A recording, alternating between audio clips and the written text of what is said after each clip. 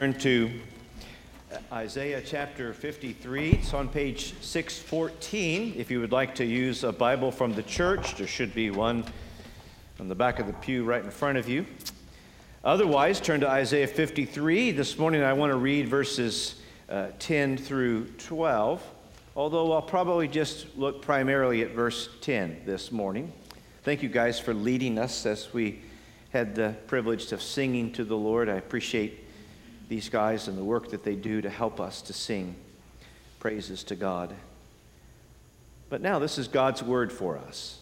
And beginning at verse 10, this is what God says. Yet it was the will of the Lord to crush him. He has put him to grief. When his soul makes an offering for guilt, he shall see his offspring. He shall prolong his days. The will of the Lord shall prosper in his hand. Out of the anguish of his soul he shall see and be satisfied. By his knowledge shall the righteous one, my servant, make many to be accounted righteous. And he shall bear their iniquities. Therefore I will divide him a portion with the many, and he shall divide the spoil with the strong, because he poured out his soul to death and was numbered with the transgressors. Yet he bore the sin of many and makes intercession for the transgressors. You may be seated. Father, thank you for your word. There's no word like your word. And thank you, Father, for who your word speaks of and describes, the Lord Jesus Christ. For there is no one like the Lord Jesus Christ. And so, Father, our prayer is that with the help and the presence of your Spirit, you would be at work in these moments of continued worship, that we would worship you before the word this morning. So help us to that end. Father, we do not merely want to be better informed of some things. We want to be transformed as we look at your word. For we ask this in Jesus' name. Amen. Well, we're looking this summer at Isaiah chapter 52, verse 12 through chapter 53, verse 12. 52, 13 through 53, 12. These 15 verses are our subject matter for this summer. It's also our summer scripture memory passage. We're trying to memorize this passage for this summer. And these 15 verses, as we've noted, consist of 5 stanzas. This is a bit of a song, if you would, a poetical song, and yet it's a piece of poetry that is prophecy. Some 700 plus years before Jesus ever arrives, Isaiah is poetically describing some of his work and some things about him through these 5 stanzas. And as we've noted, there's a structure to these 5 stanzas. The first stanza, chapter 53, 13 through 15, correspond with now this 5th stanza, verses 10, 11, and 12 of chapter 53. The second stanza corresponds with the 4th stanza, and then the 3rd stanza in the center there is a standalone by itself. But the 5th stanza that we're beginning to look at this morning, and we will probably look at it this morning, and then our next time together, Lord willing, in Isaiah 53, we will pick up and look at another facet of this passage. So for the most part, this morning, we will look primarily just at verse 10. 2 things I want us to think about from verse 10. The decree to afflict the suffering servant. And then the decision, wouldn't be wrong to even put decree in this one as well, the decree or decision to acclaim the suffering servant.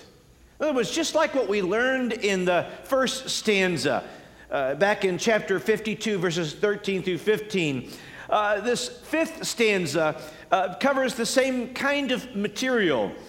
Both describe, the first stanza and the fifth stanza, both describe aspects of the humiliation of Jesus, and yet also the exaltation of Jesus.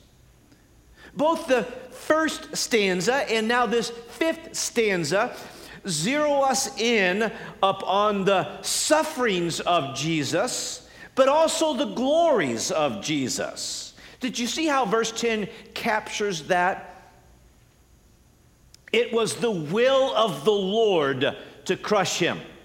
It was the will of the Lord to afflict humiliation and suffering upon Jesus. The Lord meaning God the Father here in this passage. And yet, before we're done with verse 10, it also says, but the will of the Lord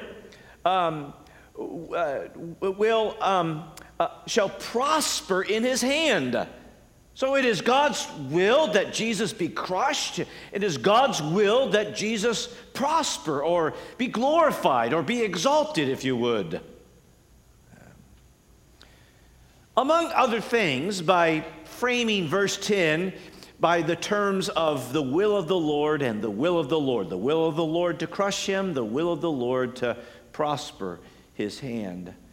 Verse 10 helps us to see that concerning the work of Jesus Christ, concerning his life, his death, his resurrection, his ascension, that nothing unfolded in Jesus' life that was unexpected. We don't have a category when we talk about Jesus and what he has come to do and what he has already done. We don't have a category of plan B. There was no afterthought. Well, this isn't working. What else are we going to try? And among other things, Jesus is not a hapless victim, but someone all along who was aware and committed to carrying out the eternal plans and purposes of God in his life. Nothing unexpected unfolds in Jesus' life. Unexpected, I should qualify this, unexpected at least to God.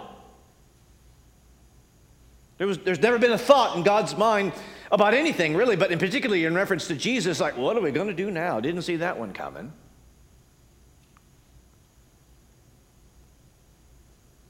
And what Isaiah is doing, his 700 years before these things happened, Isaiah is telling us what's going to happen. So that it didn't have to be unexpected to anyone. The plan was written down. It's in the book. Read the book. The book is much better than the movie, as always is the case.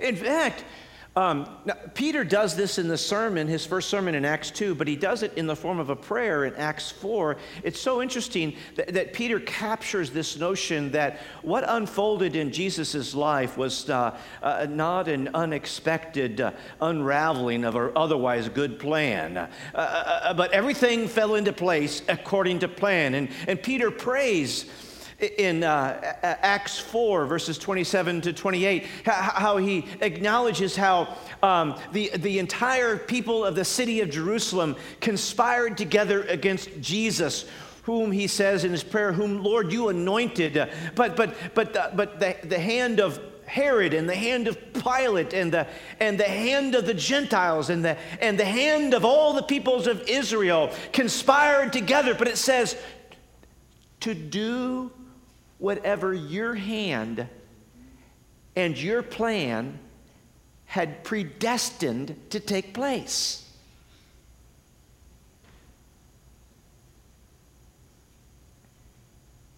In other words, God had set out a plan, Revelation 13:8 reminds us that the Lamb of God, in one sense, was slain before the foundation of the world. The plan was already put in play. And so when he's actually slain in real time, in real space, in history, again, this is not an unexpected twist to an otherwise good plan. This is the eternal good plan working itself out according to plan in time and space and history.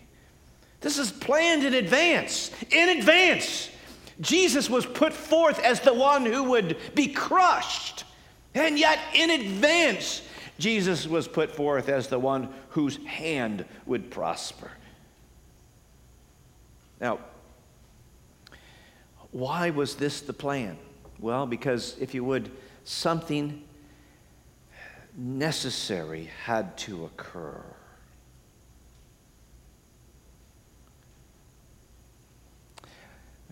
I think of the term necessary as it's located in Luke 24, verses 25 and 26 and 27. And remember, this is after the resurrection of Jesus, and he meets up with these guys on the road to Emmaus, and they're totally bummed out because, like, man, I don't know what happened, but it just went sideways. Jesus was murdered, and it was buried, and this wasn't at all what we thought. We thought that Jesus was the anointed one, the Messiah, and he would come and he would bring God's kingdom and everything would turn out wonderful. And here we are just utterly bummed out that it didn't work out the way we thought. And Jesus comes up alongside them and starts talking with them, and they're so bummed out they don't even recognize Jesus is no longer dead. He's been raised. He's talking to them, and he says to them as they were saying to him, dude, don't you know the bad thing that happened in Jerusalem? I mean, this is horrible. He says, "Oh, foolish ones, and slow of heart to believe all that the prophets had spoken." In other words, this is not unexpected. It was written down. And he says, was it not necessary that Christ should suffer these things and then enter into his glory? And then in verse 27, he says, and beginning with Moses and all the prophets, he interpreted to them in all the scriptures the things concerning himself. In other words, it's not unexpected. I can't help but think, I don't have the transcript. I wish I had a tape recording of it, of Jesus' conversation with those guys on the road to Emmaus. But we're just told he started with the Old Testament and he explained how these things have always, there's nothing unexpected. It's always been the plan. And he says it was necessary that Christ should suffer. Now, why was that necessary? On the one hand, it depends on what you mean by necessary. But on the one hand, it wasn't necessary that Jesus should die on the cross. I mean, what I mean by that is that nobody outside of God required it of God. There was no external force saying, hey, God the Father, boy, you really blew it this time. You better get Jesus down there on that cross. I mean, and I require it. I mean, in other words, who obligates the Lord to do anything? Who mandates that the Lord would rescue rebellious human beings? Nothing external to God made it necessary. And yet, what made it necessary is that as the Lord should decide and desire to save rebellious humanity, then it became necessary that Christ would need to die to accomplish that. In other words, the necessity was internal. It was consistent with the very nature and being of God himself. If God should save rebels, then someone is going to have to be substituted to secure the salvation of those rebels so that they would be pardoned of their rebellion and cease to be rebels. Someone would need to come and remedy that. Could have just left it alone. Could have just left you and I in our natural condemned state. And that would have been God just acting justly. But for God to want to rescue someone like me, for God to choose to rescue someone like you, it became necessary that Jesus would be put forth. It became necessary for God to decree that Jesus be crushed.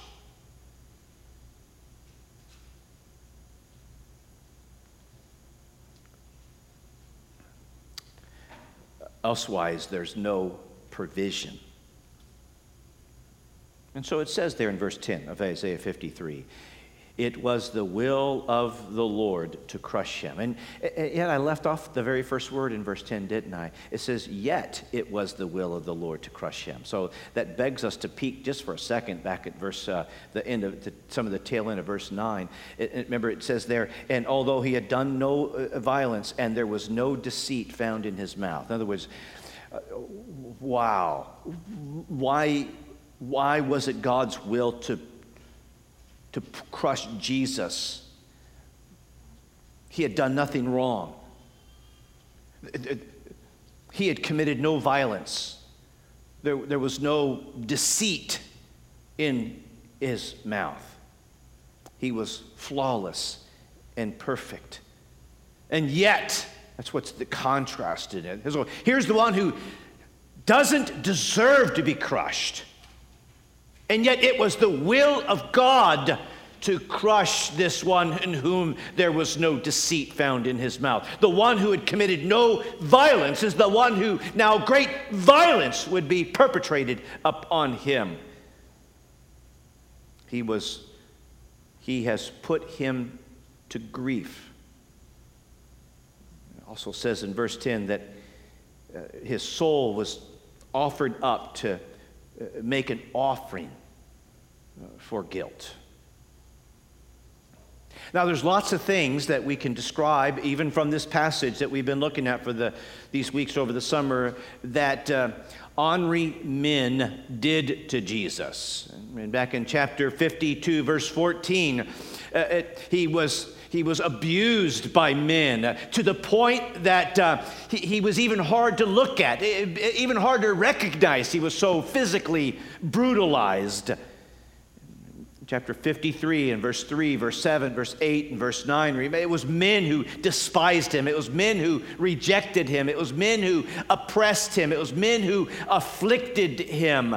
It was men who wanted to throw his body out on the trash dump and bring further shame to him. It says, this is all the things that, to borrow from Acts chapter 2, that wicked men did to Jesus. And yet, even what the wicked men did to Jesus was a part of God's eternal plan, for it was the Father's will to crush his Son.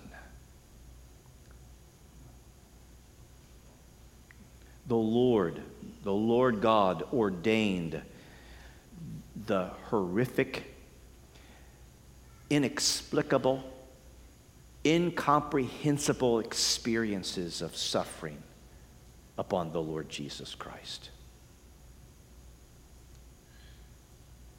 You talk about someone who has walked through a season of trauma, abuse. It is not glib to say Jesus knows what it's like. He is a sympathetic high priest. He knows what it's like to be traumatized and abused.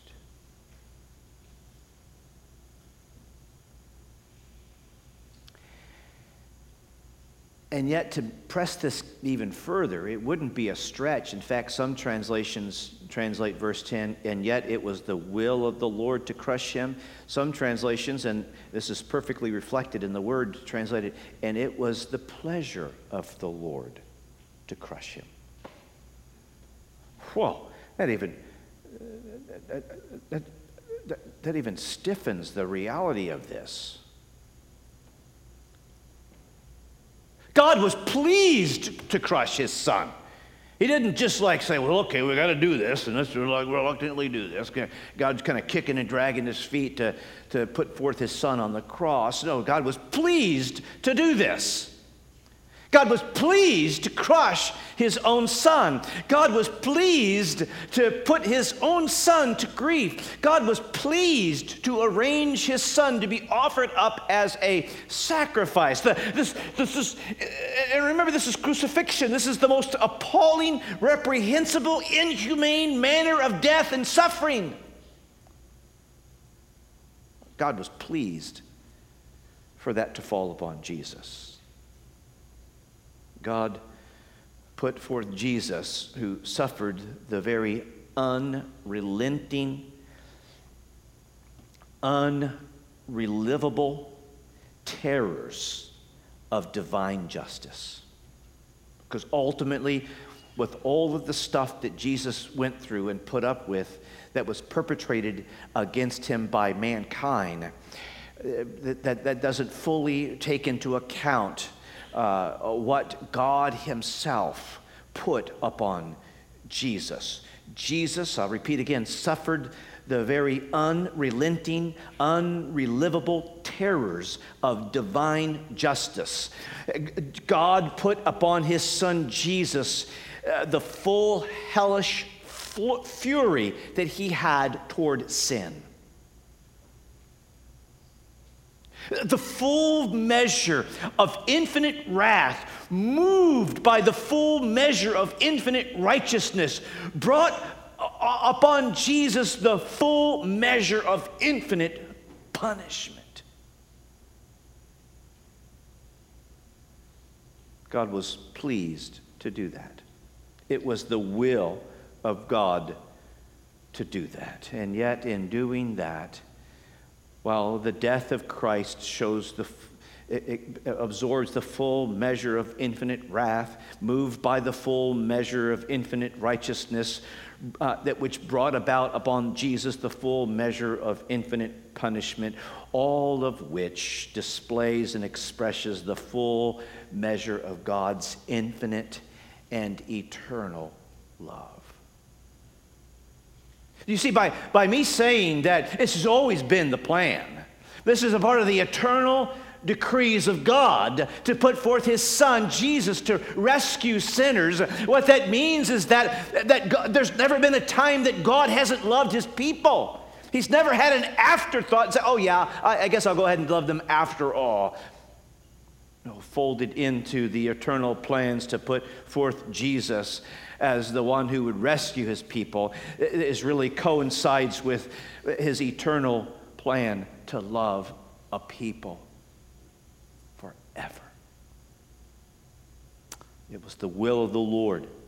It was the pleasure of God to crush Jesus, to put him to grief, that his soul might be offered up as a sacrifice for guilt.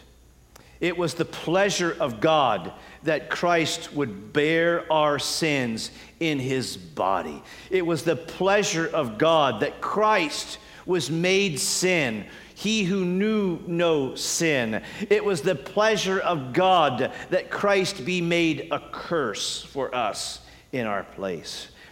God was pleased to do these things, to dump on Jesus eternal agony and torment.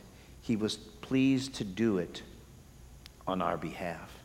He was pleased to do it to save us from our sins. He was pleased to do it because of what it would accomplish. He was pleased to do it because of the glorious outcome. It was God's will to save a people for himself. It was God's will that salvation come through Jesus. And the eternal plans and purposes of our God to eternally love a people have forever been in play and forever in the process of being worked out, so that it was God's pleasure to see the outcome of Jesus, who fulfills the eternal purposes of God in our salvation. Jesus, who accomplishes our redemption. Jesus, who rescues a people for himself. For it is Jesus who does these things successfully. Cancels the record of debt that stood against us. Reconciles us in our enmity against God and God's enmity toward us. Satisfies eternal divine justice of being lawbreakers. Brings us from death to life and joins us to Jesus himself. The decrees of God to afflict the suffering servant. Not an afterthought, an eternal plan. And then just briefly, I was going to tell you, I'm going to warn you, I'm going to spend the most amount of time on the first point and a little bit of time on the second point, because I think next time we'll flip it. We'll spend more time on the second point, just kind of balance it out there.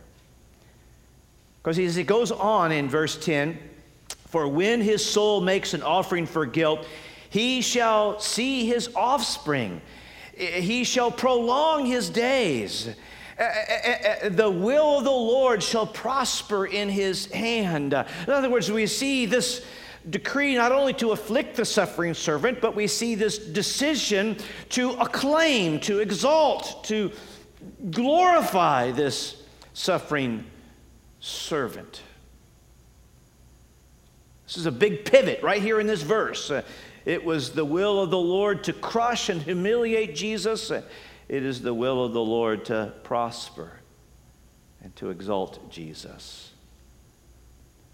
It says, and he will see his offspring. This is why it was the pleasure of God to crush Jesus, because he knew that his mission would be successful. He could call it in advance that Jesus will not stay dead in the grave. He will rise again, and in rising again, he will secure a people for himself. He will see his offspring. God's will to crush Jesus pleased the Father because Jesus would succeed. God's will to crush Jesus is folded into, it pivots, and it goes right back into God's will to prosper Jesus. In the resurrection of Jesus, it is proof in the pudding, if you would, that he has succeeded, that his mission is secure, and that he will have a people. Verse second part of this is not only will he see his offspring, his days shall prolong.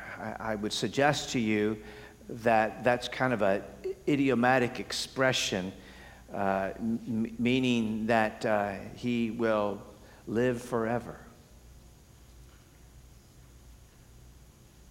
Or as Jesus himself says in Revelation chapter 1, verse 18, I died, and behold, I live forevermore.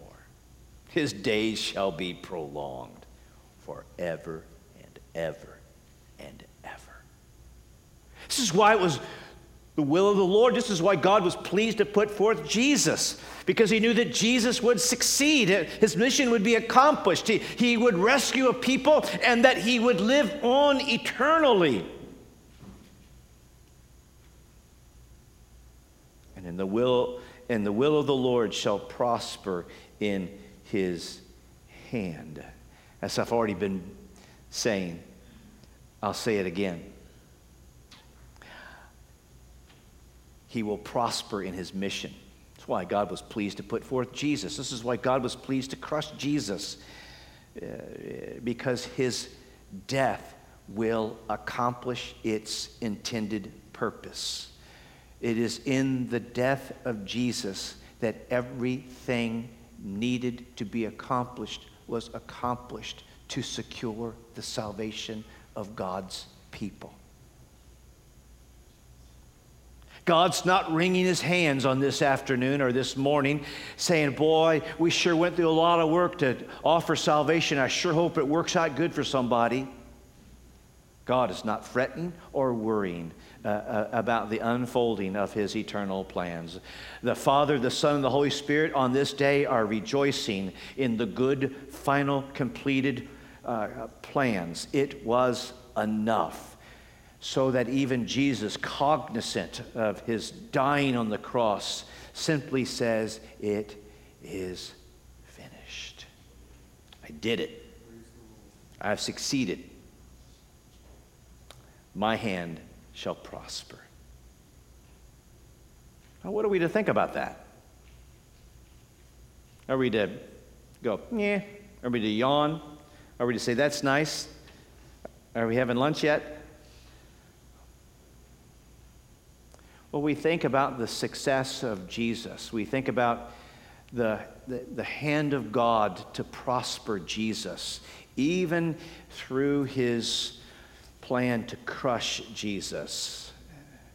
Then you and I, of all people, ought to be people who are eager and mindful and alert of the fact that our lives should consist of thoughts and emotions and verbiage and words and attitudes that are filled with praise for Jesus. This shouldn't be something we could quite get over easily. This shouldn't be something that, all right, let's move on. Where's the big stuff at? No, the big stuff already broke out in history. And we are the little people who are the beneficiaries of the fact that the big stuff has occurred. And so we are people who ought to have folded into our patterns and rhythms of our life. May glory and honor and praise and majesty belong to Jesus. God was pleased to crush his son. God was pleased to prosper his son. In other words, God was more than happy to rescue us. Are you happy about that? Yeah. Good answer. Yeah, from the mouth of children. Yeah. And if not the children, then God will cause the rocks to cry out. My point is that this is no laborious task to gather and give praise to Jesus, insofar as we grasp what has occurred. What's up with these people? Why do they want to gather and praise Jesus? For God has prospered Jesus in the most magnanimous way we can think of. God has highly exalted Jesus and has given him the name that is above every name. In fact, truth be told, before the dust completely settles in history, every knee shall bow, every tongue confess, whether it's to one's salvation or to one's damnation, every tongue will confess that Jesus is Lord. He will have a people. And so we wrap it up by just asking, so are you in or out?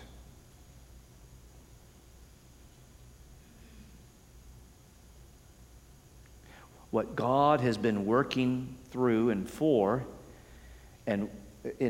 all eternity is to put forth his Son to rescue people like you and me.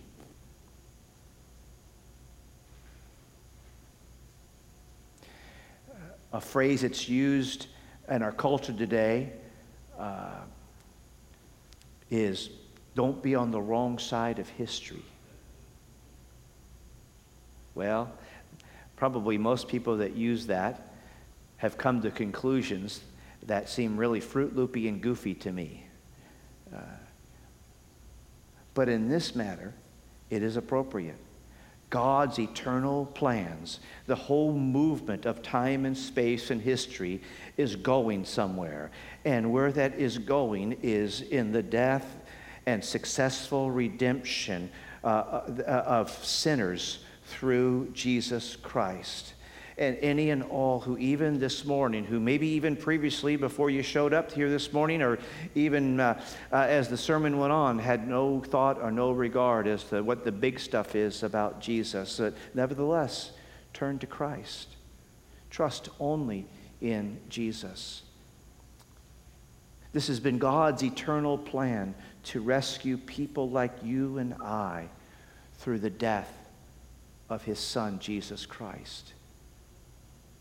And it wouldn't be an odd thing that in God's eternal plans, he brought you here this morning to hear such stuff, that you might turn from yourself, you might turn from your sin, that you might even turn from notions of meritorious religiosity, that you might throw all that stuff away, and you might turn to Jesus. Trust only in him. He is Lord of lords and King of kings. He is the world's only Savior. Only Jesus could successfully be crushed for your sin. So, Father, we thank you for what you've done in and with your Son, Jesus. We're so grateful for the work of salvation and redemption that you have displayed.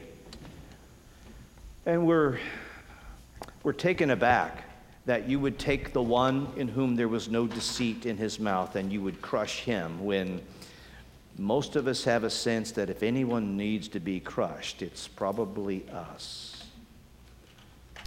But you offer a way out this morning. You offer salvation through your Son today. And so, Father, help us to see that the curse, the punishment, the wrath deserved for our sin has been placed on Jesus, insofar as all who call upon Jesus shall now be saved. Father, rescue your people this morning, for we pray this in Christ's name. Amen.